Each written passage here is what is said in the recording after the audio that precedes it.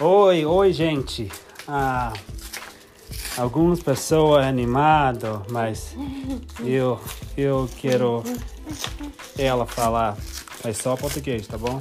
Tá bom. Porque eu preciso praticar. Chegou o meu. Que isso, gente? Green Card! Amor, muito tempo, né? Tá certo. Certo? Martins Reed. Finally! Finalmente, gente. Finalmente. A gente esperamos muito tempo para esse cartão. Novamente. Agora feliz, porque muito tempo. Que bonitinho. Falei com gente. Sim, a gente aplicou em abril e a gente só recebeu 9 meses depois. Nossa entrevista foi semana passada, quinta-feira. Uma semana, certinho. E agora acabou de chegar. Ainda tô muito feliz. Finalmente. Caraca, amanhã é meu primeiro dia de trabalho. Eu vou levar o meu green card. Sim, mas não... Como você fala? Lose. Não perde. Hã? Não perde. Não perde, por favor. Tá Claro bom? que não. Ai, tô muito feliz. Parabéns. Obrigada, amor. Obrigada. Nada. Tá bom. A gente tem surpresa hoje.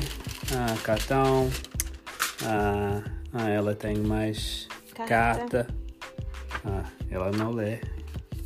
Isso. Mas tudo bem. Não precisa. Não precisa. Uma carta. Mas...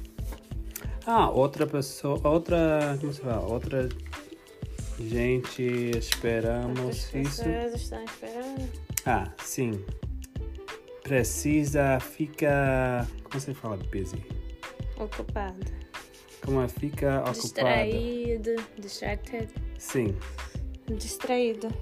Isso, fala. Precisa se distrair pra não ficar muito ansioso e chega rapidinho, passa rápido. Isso. Mas antes eles mandam uma permissão de trabalho e uma permissão de viagem que a gente recebeu da WP, a Work Permit and Travel Permit. Tá. Sim. Antes. Depois eles mandam o Green Card. Sim. Green Card. Green Card. Mas tá bom. Feliz. Boa noite, gente. Obrigado por ouvir nosso podcast. Podcast? Isso. Podcast. Senhor. Podcast. Podcast. Boa noite. Tchau, gente. Beijo.